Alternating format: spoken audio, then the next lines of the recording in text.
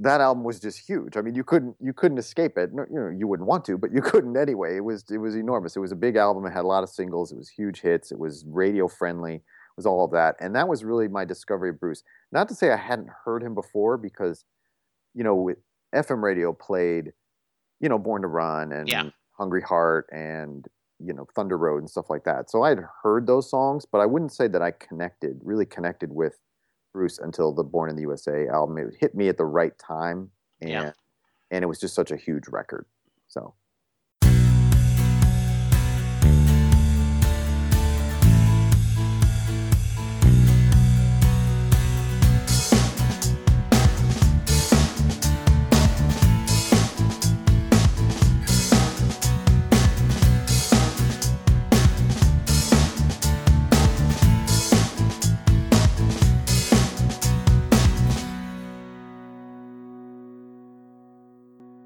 Hello, and welcome to a new episode of Set Likes of Bruce, your podcast all about Bruce Springsteen, his music, and mostly his fans. I am your host, Jesse Jackson, and today is the first episode of about 5 or 6 episodes in a row that I am calling Rockin the Suburbs Week. I listen to a lot of podcasts, and I love the art form.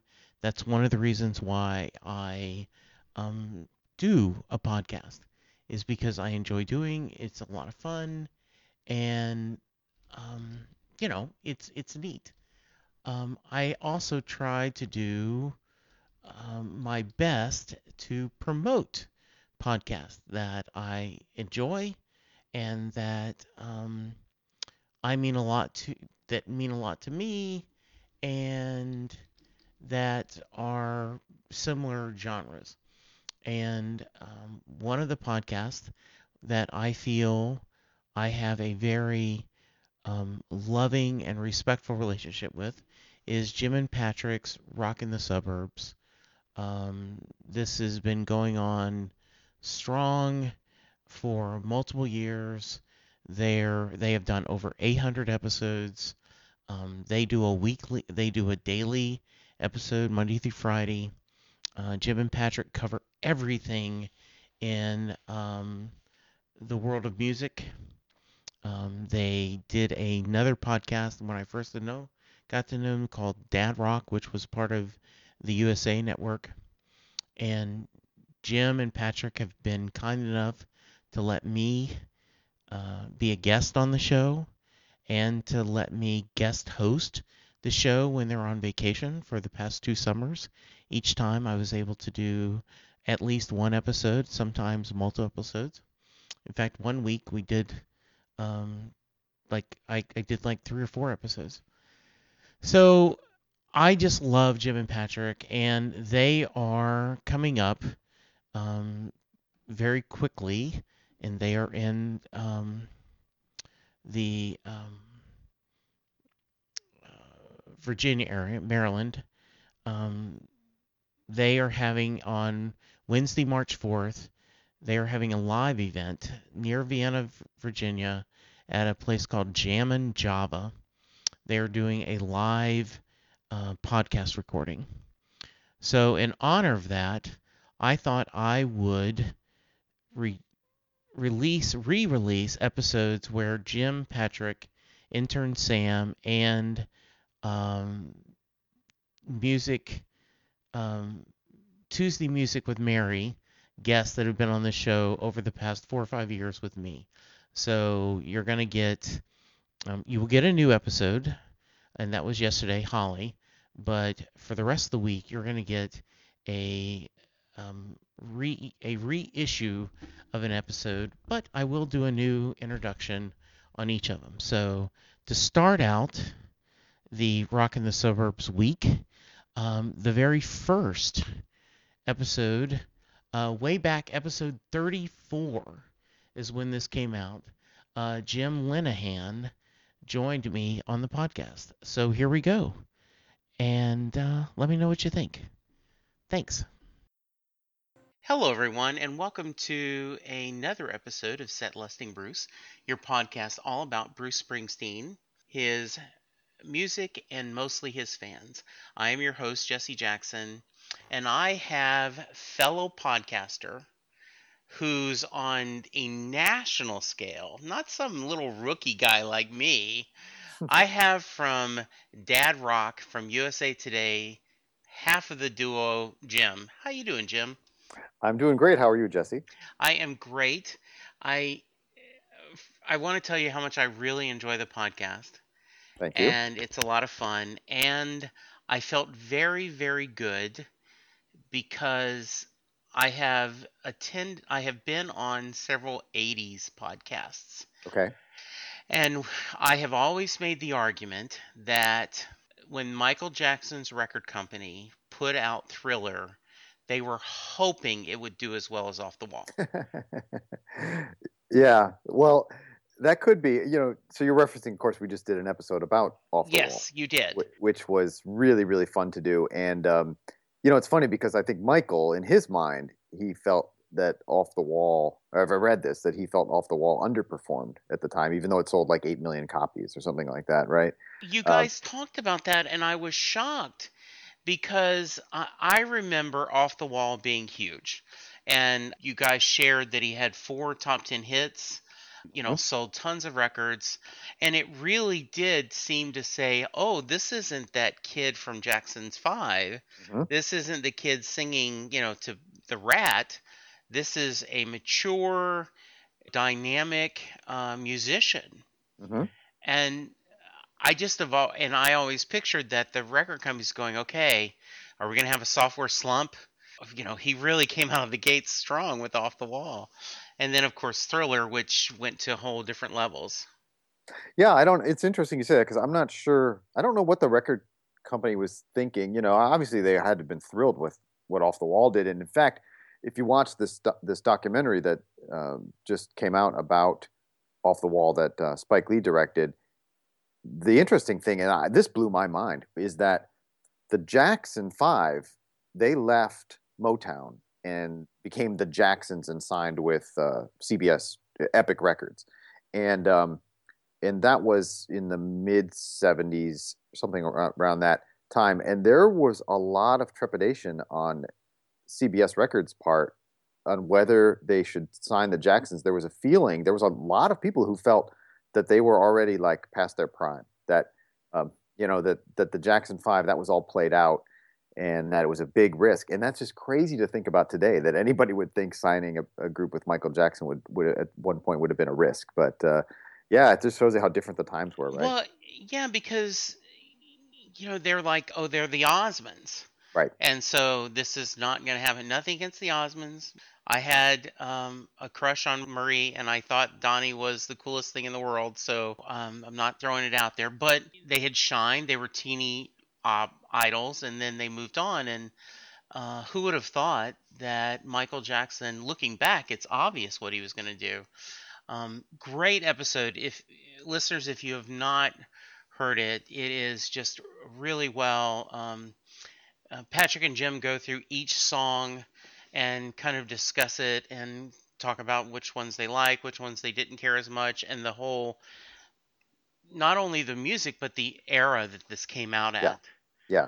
That to me was the most fascinating thing, and sort of revisiting it was just that album. And if you haven't listened to it in a while, it holds up and it's so fresh. But that album captures Michael Jackson at just a unique point. I mean, Yes. as you described, you know, he was an adult. He was 20 years old when he recorded it, and he was trying to shake free that whole kid performer image and persona. But yet it was still before Thriller that made him the king of pop and the icon that we all know after that, right? So it's like this really unique album, and it's not trying to do like big important topics. There's no Man in the Mirror kind of song on that album either. It's just a fun record, which is another thing that you kind of forget, is that how much Michael Jackson at one point was really just was truly just kind of like a hungry pop star, and just wanting to have a good time and make fun records. So it was really cool. Yeah, it was a lot of fun. It was great. It was really great. And that's one of the things I love about doing the weekly podcast is that sometimes we talk about topics that I feel like I know pretty well already, and I just kind of have to brush up on. But other times, like that case, I hadn't listened to Off the Wall Actually, I think I said this. I'm not sure I ever actually listened to it front to back before this, the recording of that podcast. So to go back and sort of do my own kind of like, um, rediscovery of something is really it's just a blast to do. And to me, that's one of the greatest things about music and separates it from other art forms is that you can go back and rediscover things or discover things that were older that you didn't that you kind of missed the first time. And I think that's harder to do with, say, movies or TV because they seem to be of such an era and kind of stuck in that era, right? Or you've seen it Absolutely. once and you don't, you're not, you may watch it again and get something new out of it, but you never get that. To me, like you can hear music sort of again for the first time, if that makes any sense. And It so, yeah. it totally does. I want to get to your history and your kind of musical journey and background, but I think you make a great point. I graduated high school in 1977, so I Okay. am really an old man. And I was a child of top 40, AM radio. Mhm. Only the guys that did drugs listened to FM radio back when, in my small town. I've told this story before, but I would tell my friends, but you don't know the songs that they're playing on the FM station. You can't sing along. And they go, "That's the point, Jesse." Like, I don't want any of that. Went through a little phase where I never dressed up, but I loved Kiss and just all the top 40 records. And when I graduated from high school, I stumbled across Beach Boys' Endless Summer 8 Hmm. track. Hmm. And I'd never heard the Beach Boys really, didn't know anything about it, just picked it up because it looked interesting and was blown away by Brian Wilson's harmonies and the boys and a lot of the music, even though, this certainly didn't have anything from Pet Sounds on it, but just the things. And I was just, my little AM radio guy was blown away. And that in 1977, it felt like I was back in 63 or 64, just falling in love with that kind of music. Hmm. So that's exactly your point, where it can be new to you and you could be blown away. Oh, totally. That happens all the time. It still happens to me today.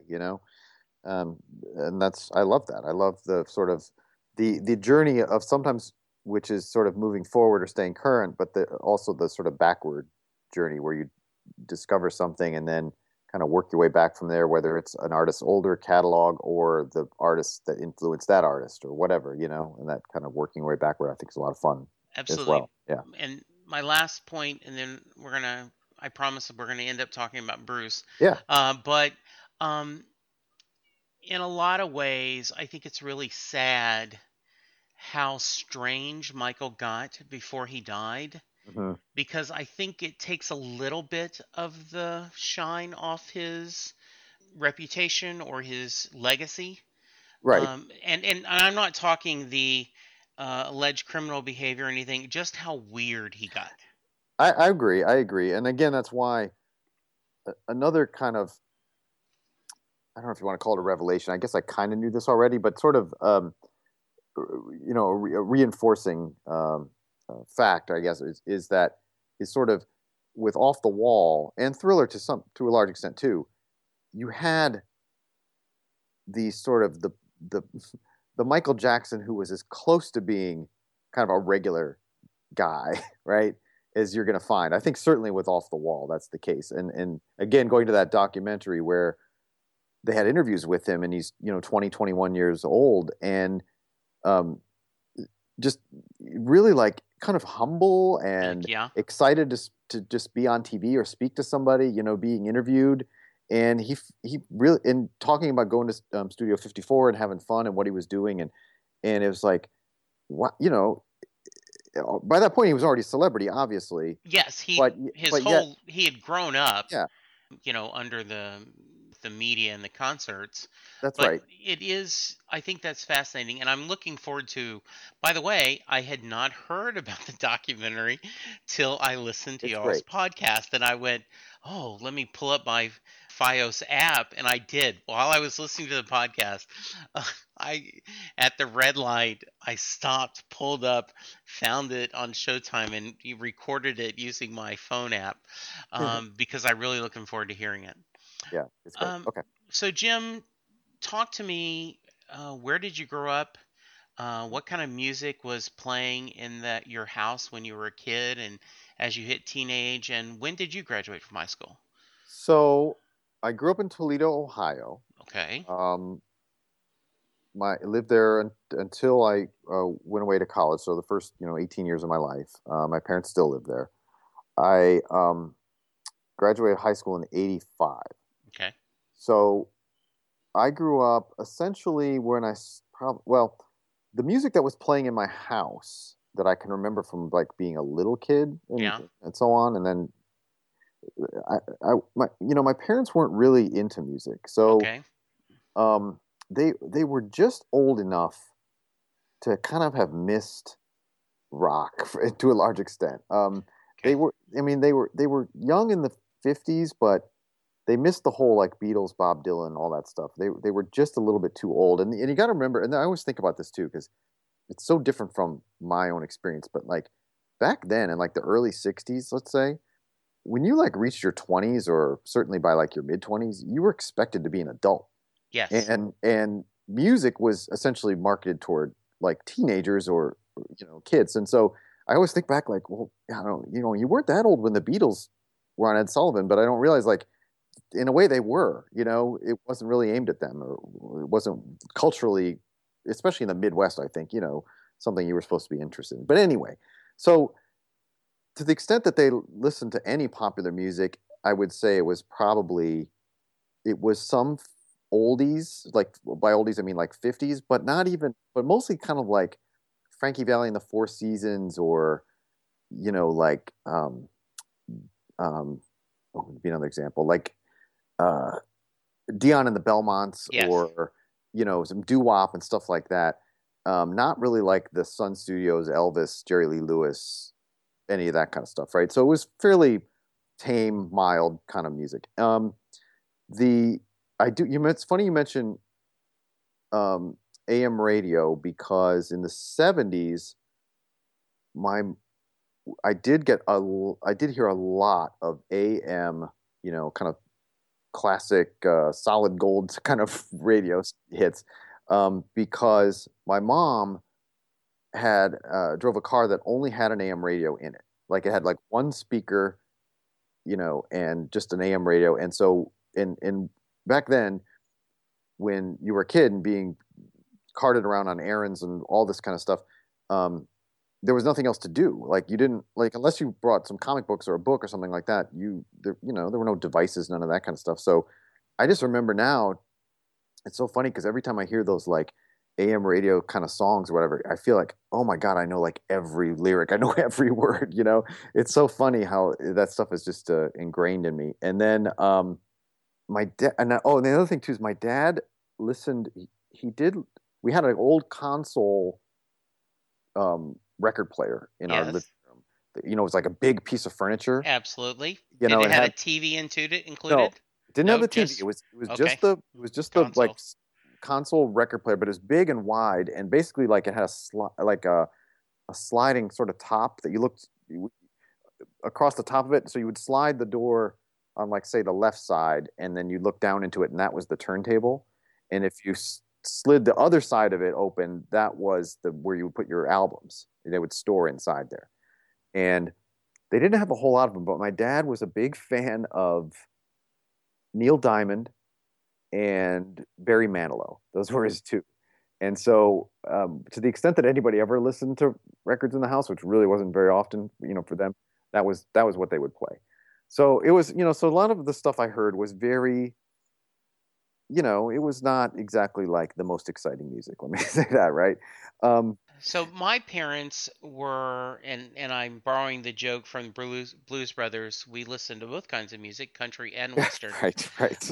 Hmm. And my mom did love Fats Domino Oh, yeah. and Bobby Darin and this southern kind of early rock. I do remember my dad wanting to go to the record store.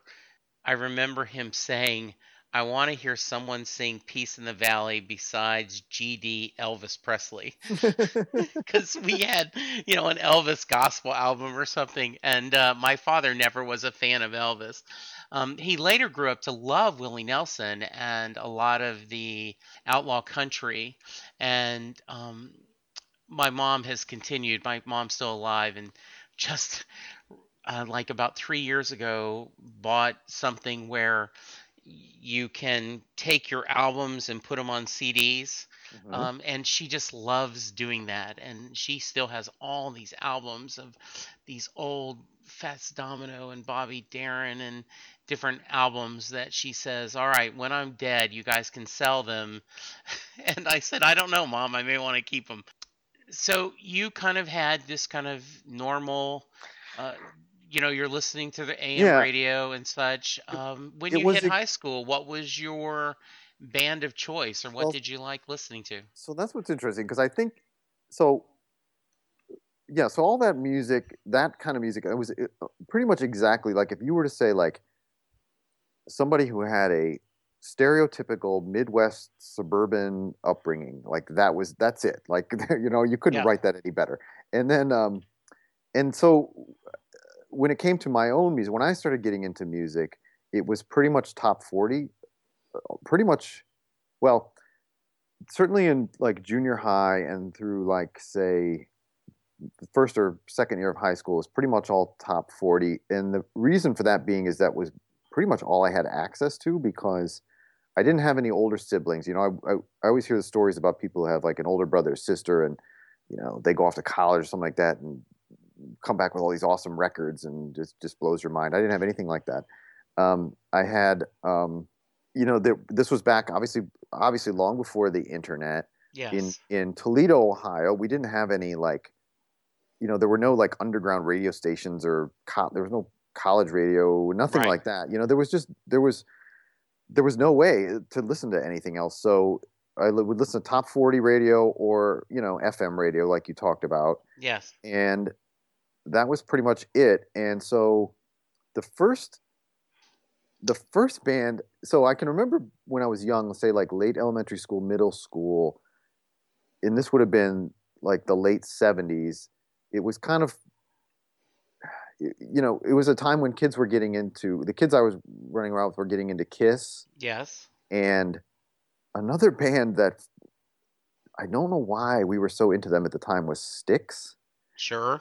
With the whole like "Come Sail Away" sort of Right. the Absolutely. the Grand Illusion. No, wait, wait, yeah, yeah, the Grand Illusion. I can't remember. Was that the name of the album? I think it Yes, and is. then Yes. Paradise Theater was the one after that. Right.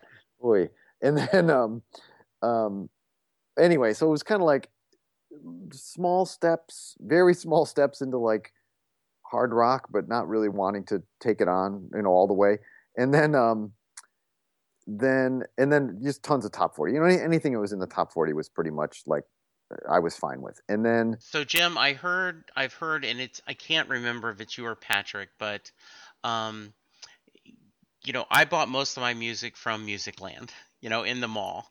right, There was a smaller, obscure record store called Bookworms Apple, okay, and he would. I think he also sold paraphernalia for other kinds of recreation. But he was also the first. He bought comic books, and he started carrying comic books in his record store because it saved him having to go drive the hour to Orange, Texas to pick up his book. And he did this. And so he had a little more eclectic albums. hmm And if you got to be friends with him and I mean, Chester looked like the comic book guy on The Simpsons. I mean, he was always in sweatpants. He was, he had his hair in a ponytail, and hmm he would every once in a while go, "Hey, you should try this." you know, did you have something like that in Toledo, Ohio? So no, not really. I'm the record stores we went to, and that there was one in the mall called Camelot Music, which was like a chain, right? I remember that. And then there was the main record store I went to in town was another chain, and I don't know where else it was in the besides the Midwest, but it was a big store called Peaches Records and Tapes, Okay. and it Don't was remember like that one, but it was okay. it was like a it was the kind of place that was in like a like a small like strip shopping center, Right. but it was like a really big store. Like you walked in and it was just big and open, had like a high ceiling and kind of like a warehouse kind of store kind of thing, and just like tons and tons of record bins and really wide open and spacious. I would go there probably most of the time. And then we did have one, so kind of sort of like what you're saying. We did have one like small little independent place called Boogie Records, but I didn't go there very often, and probably just because I was like I said, I was pretty much just listening to mainstream stuff. So like there was no real reason to go to any place but sort of like the big store. That seemed exciting.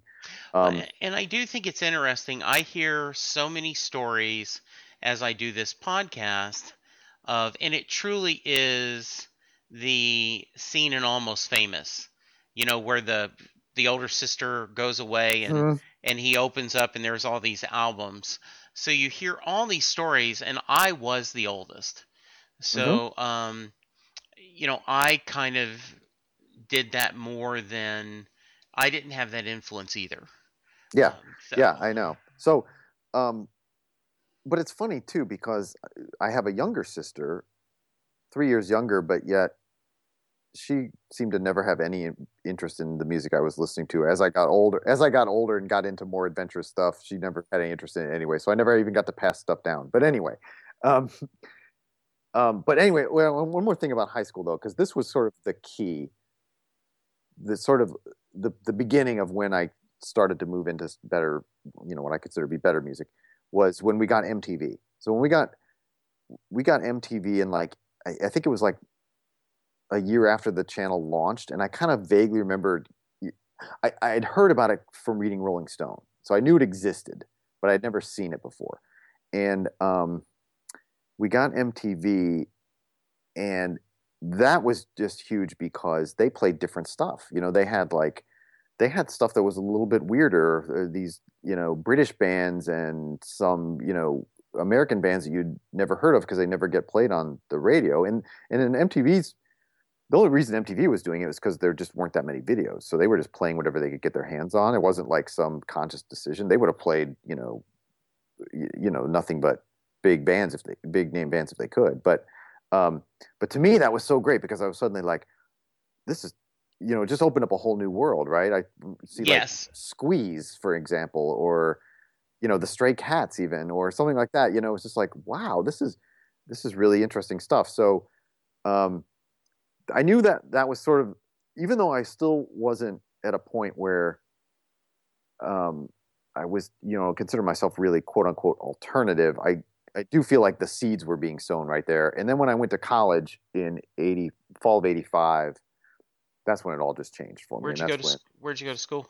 so I went to Indiana University, which is a big campus, big school, and as soon as I got there, one of the first that fall of '85, one of the first bands to play on campus was REM. And you got to remember, this was like the pre, the pre like successful REM, right? This was when they were still sort of a college indie band. I mean, they were doing relatively well, but it was before the One I Love and all of that stuff sort of broke them. So and I was just like, hey, I'm in college now. I should do what college kids do. So I went to that show, and that was just something like, wow, this is really cool, and that really changed. Um, from that moment on, I was sort of, and that and the influence of the other guys, in my dorm and all of that kind of stuff is sort of like it just opened me up to a whole new world of music. And then from then on, I think I've just wanted to just continue to explore and discover. So it's been great What did what'd you get your degree in? in journalism. Journalism. Okay. Had you known you've always wanted to be a writer? No, No. um, Why journalism then? well, it's a dumb story, really. I actually, I actually thought when I was in high school that I wanted to go into broadcast journalism, Okay. but even then, the only real reason was just like, hey, they get to be on TV. Like that seems like a cool job. You're on TV, and it seemed like something that you could do to be on TV as opposed to like being an actor or something like that, right? That seemed impossible. So um, that was really it. But then once I got to college, I started writing for the school newspaper, just as a way to sort of learn how to write and get that and learn how to report and get all that experience. And so that once I started doing that, I discovered I really enjoyed that, and I enjoyed the writing part of the business. And so, the working with words, which is you still do in broadcast, but it's different. Yeah, And it so, is. yeah, so that was it. I was hooked. All right. So 30 minutes into our podcast. Sorry. No, no, no. I no that I'm blaming myself, not you. We've been Uh, doing our podcast for a year, so you're getting like a year's worth of stuff. no, this is amazing. Um, because I have a lot of questions Okay. about the actual that we'll get to about whose idea was it to do a podcast and Yeah. how did you guys get it together. But for those of you who are going, hey Jesse, Let's this talk is about called Bruce. Set Listing Bruce. When did you first discover Bruce? So, okay. So in high school, so again, going back to the sort of top 40 thing, Yeah, when I was in high school is when Born in the USA came out. right. And I'm sure people know this. I believe there were 7 singles off that album, I if I believe so. remember correctly. Yeah. So, um, so when if somebody who would actually week in and week out actually listen to American Top 40, um, you know, that album was just huge. I mean, you couldn't escape it. No, you wouldn't want to, but you couldn't anyway. It was enormous. It was a big album. It had a lot of singles. It was huge hits. It was radio friendly. It was all of that, and that was really my discovery of Bruce. Not to say I hadn't heard him before, because with FM radio played, Born to Run Yeah. and Hungry Heart and Thunder Road and stuff like that. So I had heard those songs, but I wouldn't say that I really connected with Bruce until the Born in the USA album. It hit me at the right time, Yeah. and it was just such a huge record. So, By the way, in my little small town, Lake Charles, Louisiana, specifically Moss Bluff, Louisiana, the suburb of Lake Charles, um, Casey Kasem's Top 40 was just mandatory listening. hmm And Sirius XM on the 70s channel will replay them and they still hold up. is that My wife and I will go and just like, God, this is so good. I wish the other channels would do this. They just 70s is the only one that seems to play them because I would love to hear how he covered explosion that Bruce was. right? I remember Peter Carlin's. No, I think it was Dave Marsh's book, but they talked about how after Nebraska, the record company was like, okay, we've kind of let you had your fun. Right. Now we need an album. And when they got Born in the USA, they were just ecstatic and they predicted that there's multiple top 10 hits and it'll sell. And I think the only thing it never did was it wasn't a number one album because something else was on right above it. I don't remember specific, and it would be a better story if I remember the specifics, but then it wouldn't be set listing Bruce. Um, so yes, it was everywhere. So you kind of just start discovering. When did you see Bruce live the first time? Okay, so the first show I went to, I actually was May 13th, 1988. I've done some research for your show here. Oh, Went thank back and you. looked this stuff up. So, 1988, the Tunnel of Love tour was the first time I saw him, and I was in college then. And so I had the Born in the USA album. I remember getting the Tunnel of Love album, and around that same time, I bought, or somewhere in between there, probably I bought Born to Run. So those were probably the three main ones I had Right. for a while.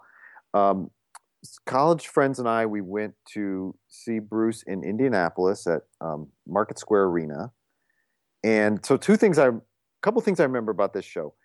The one is that we actually had to camp out overnight to get tickets. You remember when you had to do that? Yes, I do. I never did, but I remember doing that. I mean, I've had friends. A good friend of mine who passed away a few years ago did it for many times, like to see the Who or to something. He was his then girlfriend and now ex-wife was going to LSU and he was going to Rice and he would drive to Baton Rouge to stay all night so they could see a show and buy tickets. But yes, so you had to camp out to get your tickets? Yeah, so some friends and I, we camped out. That was back when I believe it was still Ticketmaster back then, but the way it worked was like you could buy at different Ticketmaster outlets. You didn't have to Right. buy at the venue itself. Right. And so we camped out in Bloomington and camped out overnight, and then we're there to get the tickets when they went on sale the next morning,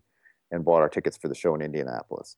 And then the other thing, the other great memory I have, to be honest with you though, this show is happened so long ago that I don't remember that much from the show. But one Right. thing that really stands out to me was we drove up to Indianapolis. It's like an hour drive. We got there really early.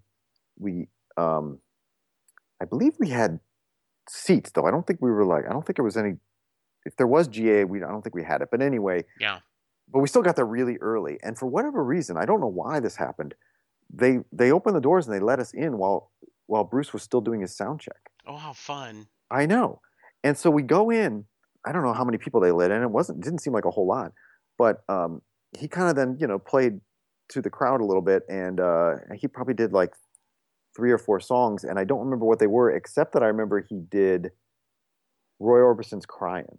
Oh, That was really cool. that That was was, I really bet. cool, and I that still stands out to me all these years later. And then the other thing I remember from that show, the only other main thing I remember from that was the tour where he did Born to Run acoustic. He was he was like, I don't know what the deal was. He was like tired of playing it or something, and so he did it as an acoustic version, and that was kind of a big letdown. We were sort of like, we wanted to see it. It was our first time. We wanted to hear it, full on. But anyway, that was it. Jim, I make this point a lot on the show that just like every comic book is someone's first comic book, every Bruce show is someone's first Bruce show. Mhm. And so they want to hear Badlands and Chant. They want to hear, Born to Run. I have never heard him do Born to Run acoustic, but that is one of my favorite versions um, because I think it kind of changes the tone of the song. Mhm. But I totally, um, I've talked about this. My first 7 shows, I had never seen him do Thunder Road. Just Wow. worked out, seen 7 different shows. He's never done Thunder Road. And then I ended up seeing 3 shows in 2014. I saw the free show he did in Dallas for the basketball tournament. I drove to Nashville and saw him, and then you've never seen Thunder Road. Now you're gonna over complain that it's 3 shows in a row. So that's great. How many times have you seen him? 6. Okay. But there's a huge gap. So there Yes. was that show in '88, Yes. and then I didn't see him again until 2009. Okay. Now, part of that was, of course, because he didn't do much with the E Street Band No. for what, 10 or more years. Right. And So you didn't see him on the Rising tour no, or the Reunion tour. that's Okay. correct. hmm And I then I believe that was because I'm trying to think.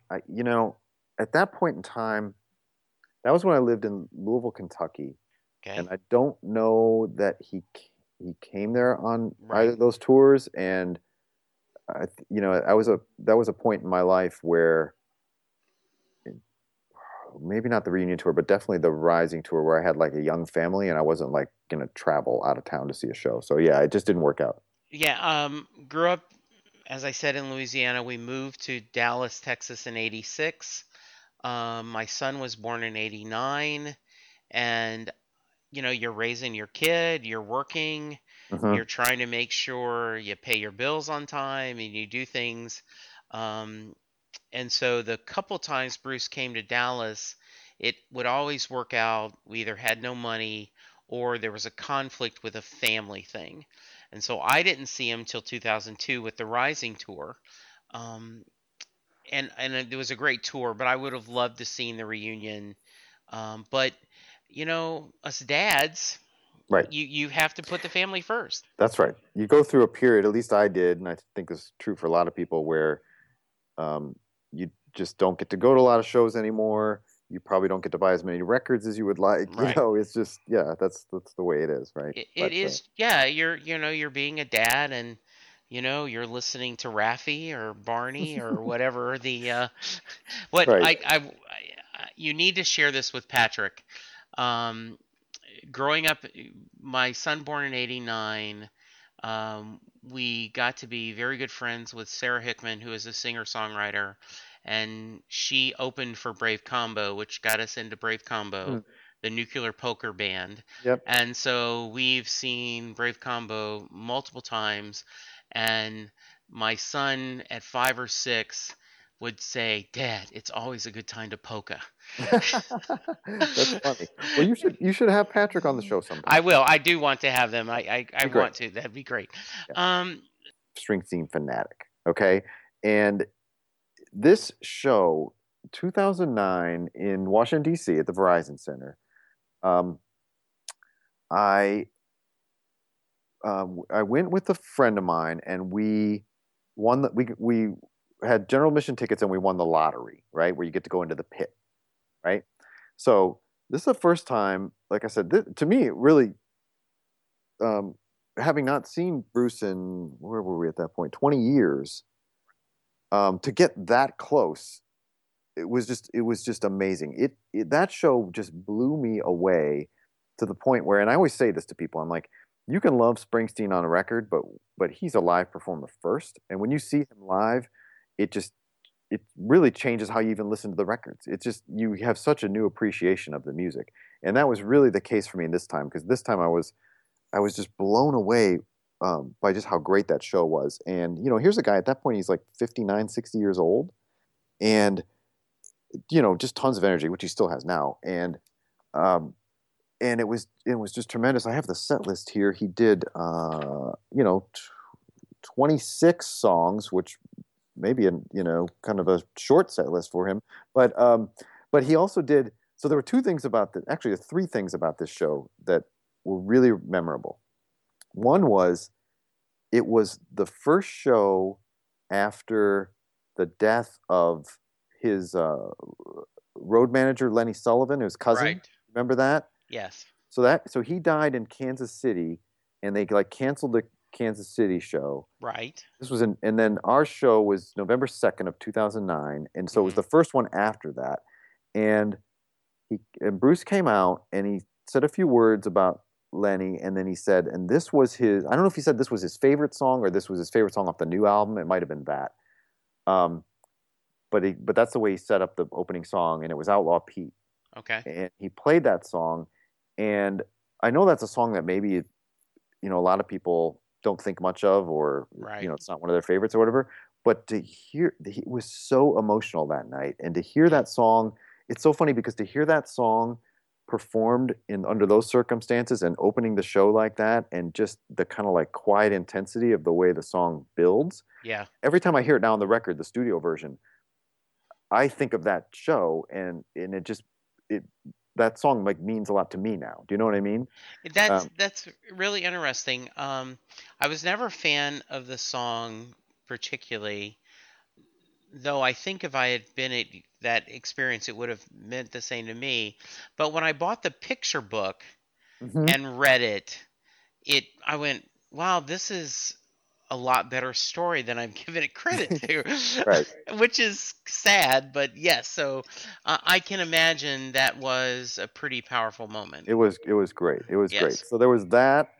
Um, there was another. Well, there was also the first time I saw him do crowd surfing during Hungry Heart, which I know he does like all the time now. But that was a huge moment because I didn't know that was coming, and being in the pit, and he goes like right by your head. It's like, wow. Like, here's a guy again. Here's a guy who's a mega superstar, 60 years old, and he's willing to do that, put himself in that situation. That's just amazing to me. They also did, um, Born to Run, front to back, the album Born to Run front to back. So those, um, all those songs, and then, and here's the funny thing is, I kind of like that, but I kind of didn't, because part of the thrill of going to a concert is the spontaneity and the sort of like the not knowing what the next song is going to be. And when they did that, as much as I really enjoyed seeing those songs and hearing something like Meeting Across the River, which, never really gets played live, um, there was sort of it did lose a little something in that, kind of knowing what the next song was going to be, but it's a minor I complaint. understand what you're And, saying, though. yeah. Totally. And then the other thing from this show that I just loved, because again, I hadn't seen him, and Hmm. uh, didn't really know entirely what to expect. He did three songs that night where he did the requests, where he has the sign get, Yes. an audience member's sign gets passed up, and he puts it up and basically tells the band, like, this is what we're going to play. And he Right. did three of those just back to back to back, and they were Stand on It, Growing Up, and Pink Cadillac. Very And cool. yeah, and that was just so much fun, because not only because those were just kind of, you know, a little bit more obscure songs, or a little bit more like kind of rarities in a set list, but also that feeling of connection with the audience, that like he's doing that because somebody wants to hear it, just elevated it, right? And it was just a great experience. So, and then again, to see somebody at that level of stardom and at that point in his career, even acknowledge the audience in that way. Most, rock stars, when they get to a certain level, they don't do that. They don't interact with people anymore. My wife and is not a big fan, and when we went to the Neither is Rising, mine. yeah, she was not impressed with the Rising. She says he didn't play anything I know. He did Cadillac Ranch, and she was happy about that because she likes that song. And so in 2012, we decided, and I'm speed ahead, regular listeners. This is a story I've told many times, but Mhm. we wanted to do we wanted to do a vacation, just the two of us.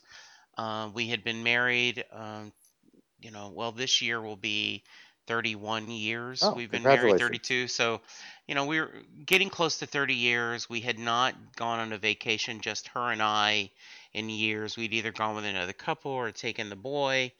And so we were deciding what to do. And she was talking about renting a cabin. And so I got her home. I said, I got a plan. She goes, okay, what's the plan? I said, Bruce is not coming anywhere close to Dallas, but he is coming to Cleveland. She goes, so? I said, well, my dad had died in 2011 and was buried at a veteran cemetery outside of Fort Knox, Kentucky. I said, we can go to Kentucky, do the bourbon tour that you've been wanting to do. Mhm. We could see my dad's gravesite. We have friends in Columbus, Ohio. We have friends in Cleveland. We can see them. We can see Bruce. Then we can go to the Rock and Roll Hall of Fame, come back, finish the bourbon tour, and then come home. Mhm. And she goes, well, that sounds like a fun week. I said, yeah. And so I started walking because I am a man of size that doesn't like exercising. So I started exercising a little bit so that I'd be not winded when we did the tours. And she started listening to Springsteen. Mhm. And so when we went to Cleveland, at the end of the 3 hour show, we're walking to the parking lot, and she said, well, he didn't change my life, but he changed my concert going life. I don't know if I'll ever be happy going to some other show Wow. because she goes, those old men, and she goes, like Max, she goes, I got a little crush on Max. They didn't stop. They just had so much energy, and you're connected. Um, so I'm flying to Louisville Sunday to see my Oh. second show on this tour, and she is bitter. I mean, she bought it for me. It was my Christmas present. She bought the ticket. She bought the airline ticket. Didn't tell me, but she says, "This is how much I love you. You're going to Bourbon Country to see Bruce without me." So, um, I I'm curious. You just talked about seeing Born to Run in straight in a row. So, did you have concerns about going and seeing the river? Um, kind of, Okay. although not the same way. But there is one more thing I got to say about that Oh, 2009 please. show, is that it also was the last time I got to see Clarence Clemens. Yes. So that should be noted too. And Yes, he it is. really didn't, you could tell that Yes. he was not in, he didn't have the same energy levels the other guys, and you could tell, he Yes. needed some help getting on and off the stage and so on. But Right. anyway, it was great to have gone to that show and been able to see that. Right. Okay, yeah. So the river tour, I just saw that show in DC, Right. January 29th. By the way, I went to. listeners, go Mhm. back to the archive. They had three or four staff members Mhm. of USA Today all went, and then they did this grab bab jam session podcast of talking about the show. It was so much fun. It you felt, you could hear the joy, you could hear just everyone talking about it. It was like being there again. So I promise to quit sucking up, but I just want to Oh, share. It truly was. We're not talking about this because we have to. We're talking about this because someone's making us. We're talking this because we want to, and yeah, we have to get this out. We've yeah. got so much to share. So anyway, That's great. Yes, thank you for that. It was really was fun, and um, so that show was my sixth Springsteen show. I went to three shows on the Wrecking Ball tour. And it was funny because I was looking today, those were all in 2012. I couldn't believe it's been, 3 to 4 years since I had seen him before. So anyway, so, so, before I forget, did you prefer the E Street Band on steroids, the E Street mm, Orchestra that they had for the Wrecking Ball tour with the background singers and all the different horns, or did you like this lean, you mean know, E Street Band that they've got on this tour? that's a good question. That's a really good question. And I don't know if that I have a good answer because I, I really I like the big band just because I love that Springsteen sort of loves that wall of sound and to have that just sort of blast at you and have that there's certain songs where that horn section just sounds so good and the backup singer sounds so good that I did always enjoy that. But I got to tell you, having seen this one, which has what nine, it's like nine pieces plus Bruce, I think. Um, it didn't lose anything. I don't think it lost anything to me. It still had the same big sound and same energy. So I don't know. It's hard for me to say. I guess I'd say I'd still prefer to see the full on, the bigger one, but I maybe just very slightly. So I'm right there with you. I love that E Street Orchestra. A couple of my people have been on the show called it E Street on steroids. mhm, But I loved the horns and when they're doing Shackled and Drawn mhm. and some of these, No Surrender, and there's just all the background singers, and especially when they're doing the audibles, when they're doing the sign request, and it's a lot of fun. But I went to Pittsburgh, um, and I was I was excited because it was the first time I'd ever been at the opening of a tour, and I was amazed how big they sounded. Yeah. I agree with you, Jim. There was not a, oh, it's a slim down, less complex.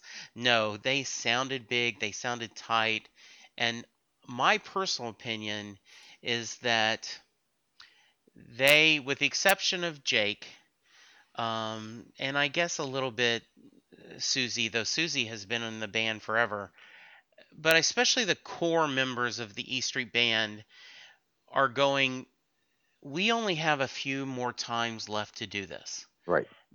And I'm not saying any of them think they're going to pass in the next year, but when you look at the road ahead you and the road behind you, there is less highway in front of you, even if you live another 20 years. Hmm. And I think they know this is precious, and we may not get to do this that much longer, and we're going to savor every moment.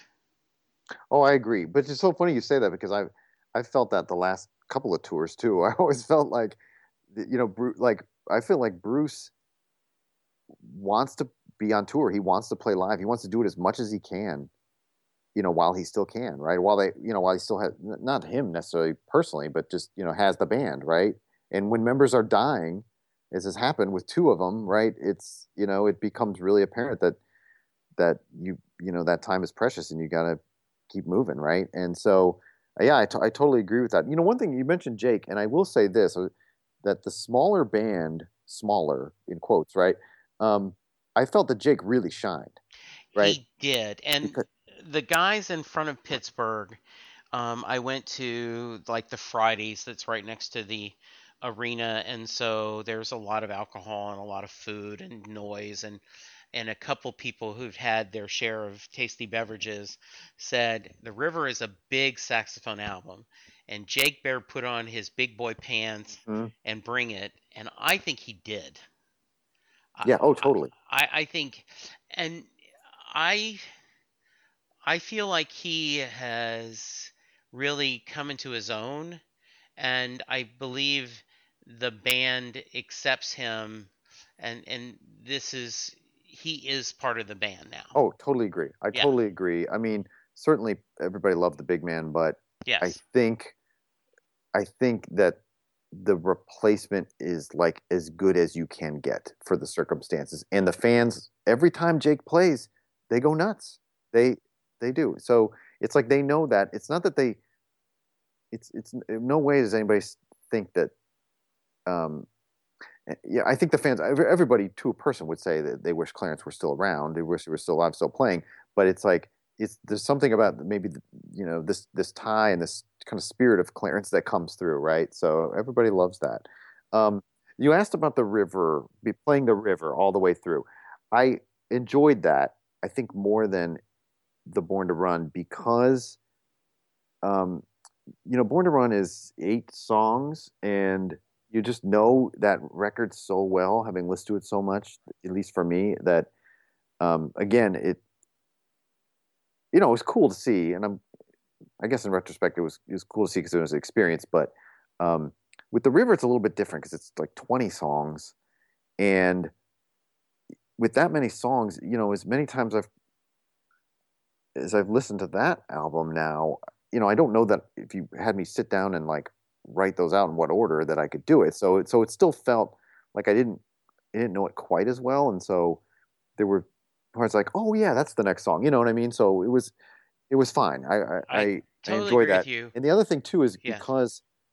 because there's so many songs, I felt like I was seeing some stuff that maybe doesn't make it into set lists a lot of the time. I, Because of that too. I agree with both those reasons. And the third reason I would add is I think it's very interesting that this artist at 66 is revisiting this album that he did when he was in his 30s. Like Independence Day is a song that I've never had this emotional connection to. Hmm. Just, I it's a good song, but okay. But to hear him talk about his father, Hmm. as a child, as young man, you only see how the compromises your parent has made, and I'm not going to do that. And you can almost tell the implication, at least to me, as Bruce is saying now, then I'm seeing it from my dad's perspective, Hmm. and I've seen the compromises I've had to make. It it gives you a different kind of feeling when he talks about "I Want to Marry You." That's a young man's song. Hmm. It adds some depth to this album that I don't know if another album he did from back straight through would give the same thing. I love Tunnel of Love, but there's a couple of songs on Tunnel of Love I could care less about. Yeah. Right. Right. But I would like to see that because of the rarities. But this River, I think, works almost perfect for them to tell that tale. Yes, I would agree.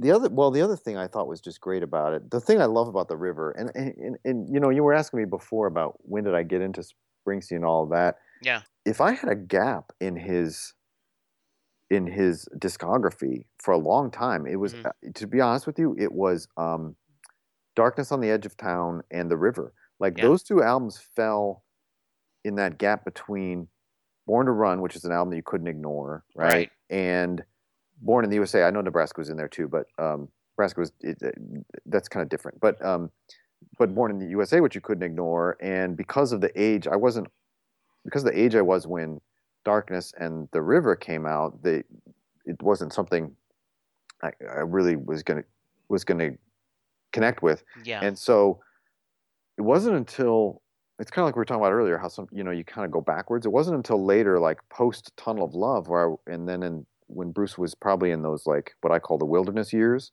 started to go back and like discover some of the earlier stuff. And so now, those are probably my two favorite albums. I love those two albums so Yes. much. And so, and one of the things I love about The River is just how it has these two totally different moods to it. Yes. It's a very somber, serious record with like really weighty songs, and like a song like The River just being the song that just like punches you in the gut. Man, it's such a powerful song.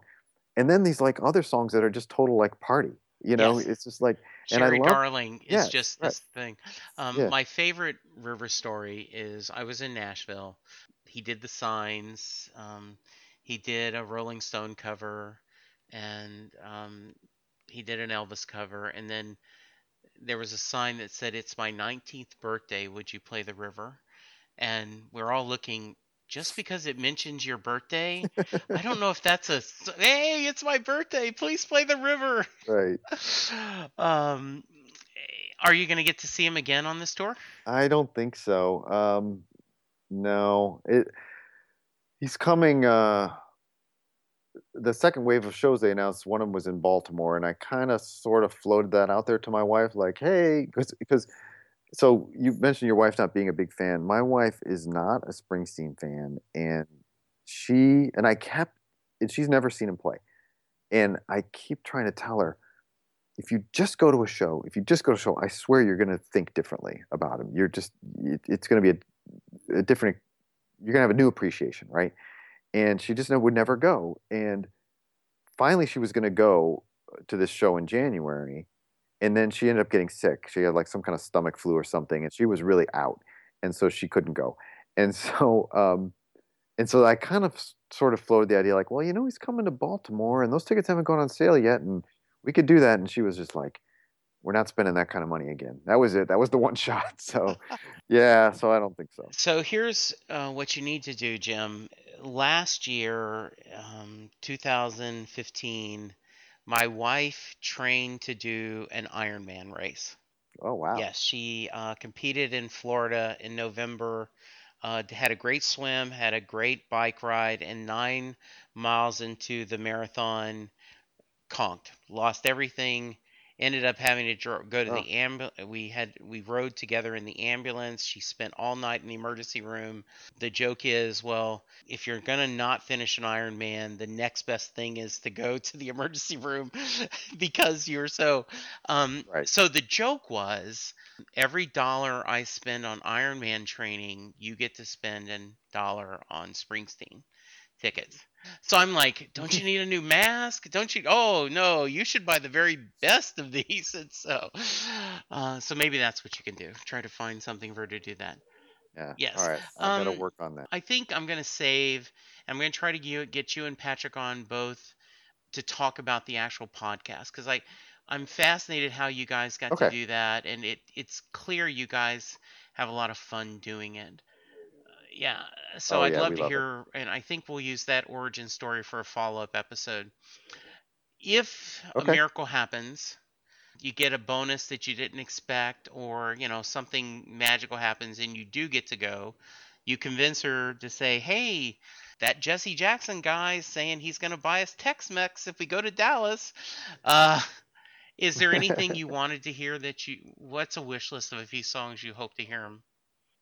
Oh, well, it's so funny because I knew that you might ask this question, and I was thinking like, gosh, I've been so lucky. I've seen so many of the songs that I've wanted.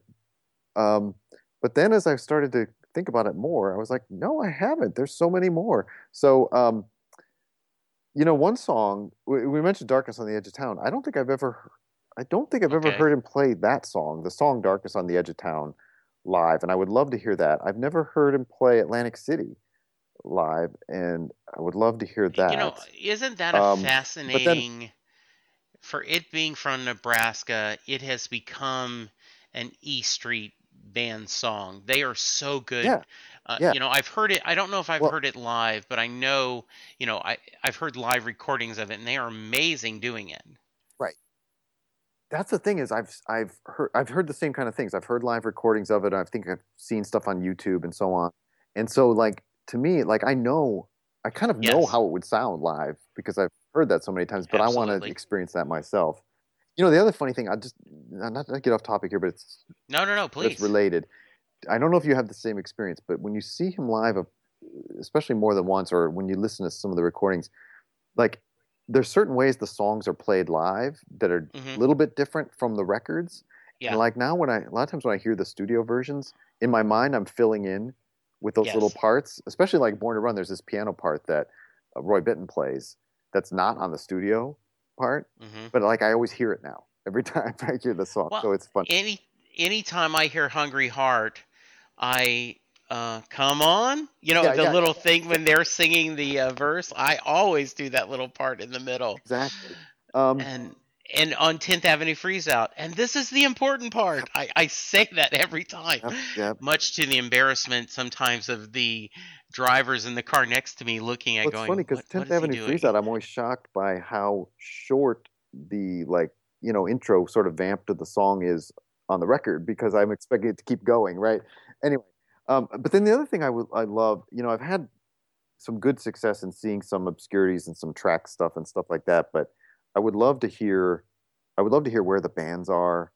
Oh, yes, Um, I was really hoping because it's on this box set that it would get in the mix somehow. oh, that's such a great song. It is. Such an anthemic song, just awesome. I'd love to hear "Living on the Edge of the World." I'd love to hear "From Small Things, Big Things One Day Come." And the one song I think would be really, really cool to see live, and I believe this was something he did on the reunion tour, is "If I Should Fall Behind."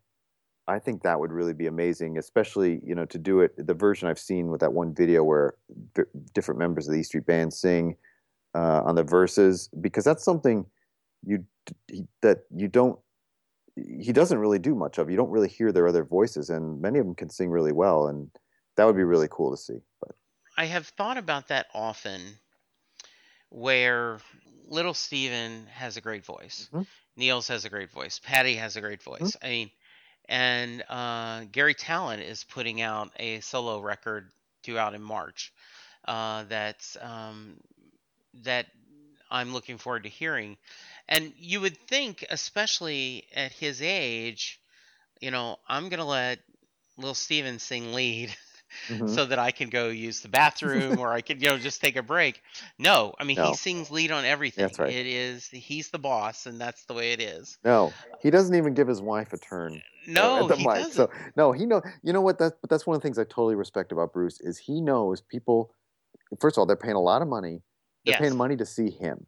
He yes, knows that he could if he wanted to and say, and here's like a song off Patty's latest album, and she's going to sing it right. for you folks. But he doesn't even do that because he don't. No, He is so locked into putting on a show for that yes, audience that he's never going to do something to detract from that, right? no. I totally agree with you, Jim. Close it up. I've got just one or two more, and thank Hmm? you so much for spending the time. Are there songs that have been personal anthems or have meant a great deal to you, either gotten you Yes. through some good times or some bad times? Obviously, yes. So I have two quick answers to this. One is that one of my favorite songs, it's definitely my top three of his, is "No Surrender," and that's just because more just kind of like for the universal message of it, right? And it's funny because in this last show I saw, he played it and he set it up by talking about there was somebody in the crowd who was like a disabled vet in a wheelchair or something like that, and he had pushed himself across the country, going 70 miles a day or something like that, and used "No Surrender" as inspiration, and certainly that's an amazing inspirational story. I don't have anything like that, but even when I in just kind of anything I do, if I need a little pick me up or whatever, I think "No Surrender" is a great song for that. And then but the other, Before you go there, have you seen the Flores Brothers in Houston 2014? no. Okay, make a note. Okay. It's go No Surrender Houston 2014. It'll come up. Um, Spoilers.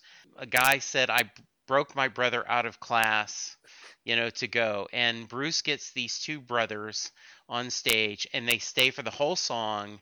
They sing with him. They know every word, and people that have seen it have shared with me, they agree with me, it is the definition of joy. Yeah, yeah, I can So imagine. check that out. It's Okay, great. so It's great. And the next one? that was on Born in the USA, and it was not a single. There's some, No. that's a funny thing is you look at that track listing, the songs that weren't singles are all great songs too. Anyway, but here's the other thing, getting sort of like tying this in a way to sort of the dad rock thing is because I'm 48, and two songs that kind of that I've found that I've really liked as I've gotten older, and just because I don't know, they just sort of like finally like I can sort of like get them and connect with them in a way is and I don't know that either of these necessarily are like fan favorites or what have you, but again it just shows like the depth of songwriting that even songs that other people might kind of toss aside I think are great.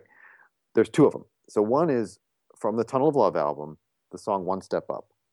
I think One Step Up is one of those songs that I think is just so expertly written about being in like a being in a serious relationship, right? And just sort of like the ups and downs and how difficult it really can be and how much work it is and how things don't always go the way you want it to. And anyway, I think about that song on a fairly regular basis. Just yeah. Jim, you needed to be in Houston with my wife and I Okay, because it was a sign request. We wanted to hear One Step Up, that the band had not played it since like 88 or yeah, 89. probably, yeah. And they played it. Now it was a very stripped down. You could tell the band's like, what? But Patty sang background, Mhm. and it was absolutely beautiful. Yeah, I just think, yeah, I can imagine. Yeah, It just tells a great story, it does. and I don't think, when I mentioned in '88 when Tunnel of Love album came out, there's no way at that point in my life, I was still in college, that I could have understood what that song really meant. It's only when you get older and experience these things you get it. But the interesting thing is Bruce, I feel, always was writing songs that were wiser beyond his years at that time. Well, and I agree with the critic that, and I don't know who from Rolling Stone or someone said, Tunnel to Love is an album of a marriage breaking Oh apart. yeah, totally. And it is so, if I had to go on record, that might be my favorite album. It's well, that's interesting. That's really interesting because Yeah. what I think is, and obviously, you say you've been married 30 plus years. Yeah. I've been married 20. It'll be 22 years in May, And and that's a lot of work. yeah, it is. And that's the funny thing is, here's an album about a relationship falling apart, Yes. but as somebody who wants to make a relationship work, you can listen to it and sort of like understand Yeah. what not to do, in some ways, Yes, or it the does. mistakes not to make, right? And I always go back to that line about, because everybody has these moments. Like when I look at myself, I don't see the man I want to be. Somewhere along the Yes. line, I went off track. It's just everybody, we're all flawed people and we all have moments like that. But the Yes. point is to recognize it, right? Anyway, Absolutely. and Yeah. then the next one, which is my favorite song off of the albums he did with the other band, Yes. but as sort of, I think, is a nice sort of companion piece to One Step Up is Better Days. Because the better, Jim, yeah. you and I are in sync. Go, you finish your story, then I'll tell Well, I was mine. just gonna Yes. say, because that to me then is sort of like the joy of kind of like figuring it out in some way, Yes. and understanding, what it does take to be in a committed relationship with somebody and how great that can be, right? And again, recognizing some of the mistakes you made, some of the flaws you may have, but how, the sense that like, better days are ahead, right? And one Yes. of the things I've always liked about Springsteen just overall is his there's so much hope in so many of his songs, even the songs that are sad songs. There's a sense of like that things can get better, right? And this one just comes right out and says it, but I think it does it so well, and it just sort of makes you feel that that there is a great life ahead of you if you can, Yeah. if you have the means to take it, right? Right. Um, I got lucky enough to be the boss on Sirius XM, Oh, and great. Better Days was one of the songs I picked. Um, and I, for my previous job, I had to fly to the Philippines. We had a call center in Manila, Hmm. and they asked, as a visiting director, would you do a talk? Would you do a presentation? And they wanted to know your advice you could give, and I ended quoting Better Days, and I said, I know it's a love song, but I want you to think of it a different way. I think Bruce is telling you that enjoy right now. I Hmm. said, too many of us go, well, when the kids get older, then we'll take time together. When I get that pay raise, then I'm going to be happy. Hmm. When I, get this success, then I'm going to be happy. And you're just sitting around waiting for your life to begin. Well, it's all just slipping away. Hmm. Hmm. I said, you have to enjoy now. You have to enjoy the journey. And I think that is a powerful message. I just believe in that. And that's what he's trying to tell us. And I preach that all the time. So I think that's well done. great. I think that's Yeah. fantastic. Yeah. Yeah. So there you go. Okay, very nice. Jim, thank you so much. If people want to find you, where can they? Well, right now I'm in my bedroom, so don't find me there. Okay, okay. But the Tell Mrs. Jim I said hey, and that you she, guys should go to Baltimore. yeah, she's out with a friend tonight, so this worked out Okay, perfectly. But okay, perfect. no, so my personal Twitter handle is J Lenahan. That's JLENAHAN. And so you can find me on Twitter there, or for our podcast, it's at Dad Rock Show. And it's Dad Rock Show on iTunes and Stitcher and all the other places. That's right. Um, about a new episode a week, right? So we do one new episode every Friday. Those are generally about an hour long. They're on a variety of topics. We've actually only done one show that was dedicated to Springsteen. That was when we did a show about the Born to Run album. We And went that's track how I by found track you on that. guys. Yep. We've mentioned him and played some of his stuff on various other shows, but then each show is a different topic. It can be an album, it can be an artist, it can be a genre, it can be a year, and then sometimes we do interviews with musicians who are passing through DC, and we've done maybe about a dozen of those. So we have new episodes about an hour long every Friday, and then we do these other things called bonus tracks, which are shorter. They're anywhere from say 10 to 25 minutes, maybe sometimes we try to keep it to that. Once in a while we go a little longer. And that's Tuesdays with Yep. Mary. And then there's a new thing we just started called Tuesdays with Mary, which is once a week on Tuesday. We have another staff member from USA Today. She's a social media editor, and her name's Mary Nahorniak, and she's just really into music. And so we had her as a on for a couple of our regular shows, and she was so good that we said once a week we should talk to Mary. So really, when you add all that up, we're probably doing like 3 shows a week now. I especially enjoyed your tributes to David Bowie and Glenn Fry, and I did episodes of tributes to both of them, and um, I believe it was either you or Patrick won, but um, Glenn Fry hit me a little more personal Hmm. than David Bowie. I think because of the Eagles were the soundtrack of my high school. Mm-hmm. You either were Fleetwood Mac or Eagles, Mm-hmm. and while I recognize both, I was an Eagles guy, and that was a really tough one for me. Um, and I really have enjoyed y'all's discussion. Um, I played the holiday one twice. Oh, great. I and I've just really enjoyed y'all's different discussions of the holiday songs, and that was it. I really liked a lot of what you guys were saying and the stories you shared. It was really well done, and yeah, so I'm a fan, and I appreciate you guys do great work, and it's just very entertaining and informative, and it's just what a podcast should Well, be. thank you. And one of the things I like about your show, which I think is similar to what we do, is that, what I think you get this is that music really is about connections. It's about personal Yes. connections and experiences, and the way that like music can impact people in different ways, but can also take you back to a certain time of your life, a certain experience, a certain memory, whatever that you're doing in your life. And we like those stories as much as anything. We've actually, Oh, I don't know if you heard this one, we built a whole episode for Father's Day around just people calling in and talking about songs that were important between them and their dads. oh, And I will have to go dig that one up because that funny story. They were the sports station I listened to here in Dallas. The Ticket mhm, had around Father's Day a year or so ago.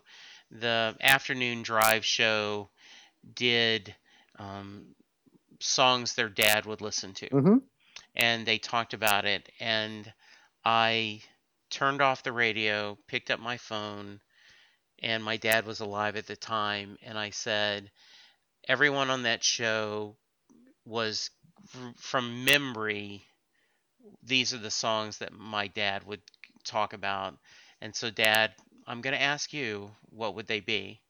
And, he said Willie Nelson and Hank Williams and Merle Haggard. And we spent, a 10 or 15-minute talk about that. And so, yeah, I'll have to look that yeah, one up, yeah. and I'll bring plenty of tissue because I'm sure there were It gets moments that, There's a couple spots that'll get you in there, but there's some yeah. funny stuff too, and some really Oh, charming absolutely. things. And that's what music's all about, man. It's about having a great experience. Yes. Well, Jim, thank you so much. I hope you end up convincing your lovely bride that we really actually go to Baltimore. Listeners, if you want to be on the podcast and talk about Bruce and all that implies, please send an email to setlistingbruce@gmail.com. We do have a Facebook and a Twitter account at setlistingbruce. Check that out. And I would really appreciate you going to iTunes to rate and review us. It's how people find us, right, Jim? Yes, It do really that. is. It is just, I cannot tell you how important it is. Because, they're sitting there, Bruce Springsteen podcast, and I'm 30th. But that's okay. Thank you, Jim. This is great. I'm going to close this. This won't be a surprise. Well, my soul checked out missing as I sat listening to the hours and minutes ticking away. Yeah, just sitting around waiting for my life to begin while it was all just slipping away. I'm tired of waiting for tomorrow to come or that train to come roaring round the bend. I've got a new set of clothes, a pretty red rose, and a woman I can call my friend. Yeah, great. Thanks, everyone. Bye.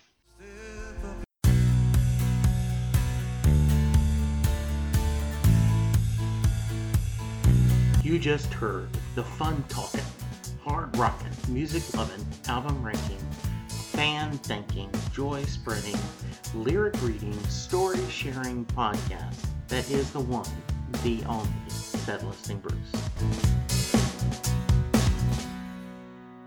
Set Listing Bruce is part of the Southgate Media podcast group. The theme for Set Listing Bruce was written by David Rosen, used by permission. It's NFL draft season, and that means it's time to start thinking about fantasy football. FantasyPoints.com features industry-leading experts and prognosticators using proprietary hand-charted data to help you score more fantasy points. FantasyPoints.com is the place to go for whatever kind of fantasy football you play. Whether you play fantasy football, daily fantasy sports, or do a little bit of everything, Fantasy Points has the meticulously researched content to guide you to victory. And why wait for the fall? Fantasy Points also covers the new spring football league, the UFL. Join the guru, John Hansen, Scott Barrett, Joe Dolan, and other massive names in the fantasy football universe with an exclusive offer. Use code Pantheon for 15% off any Fantasy Points package, including the all-in package, with access to every article, tool, and data nugget that Fantasy Points has to offer. That's FantasyPoints.com and code Pantheon for 15% off at Fantasy Points. FantasyPoints.com, code Pantheon. Score more fantasy points.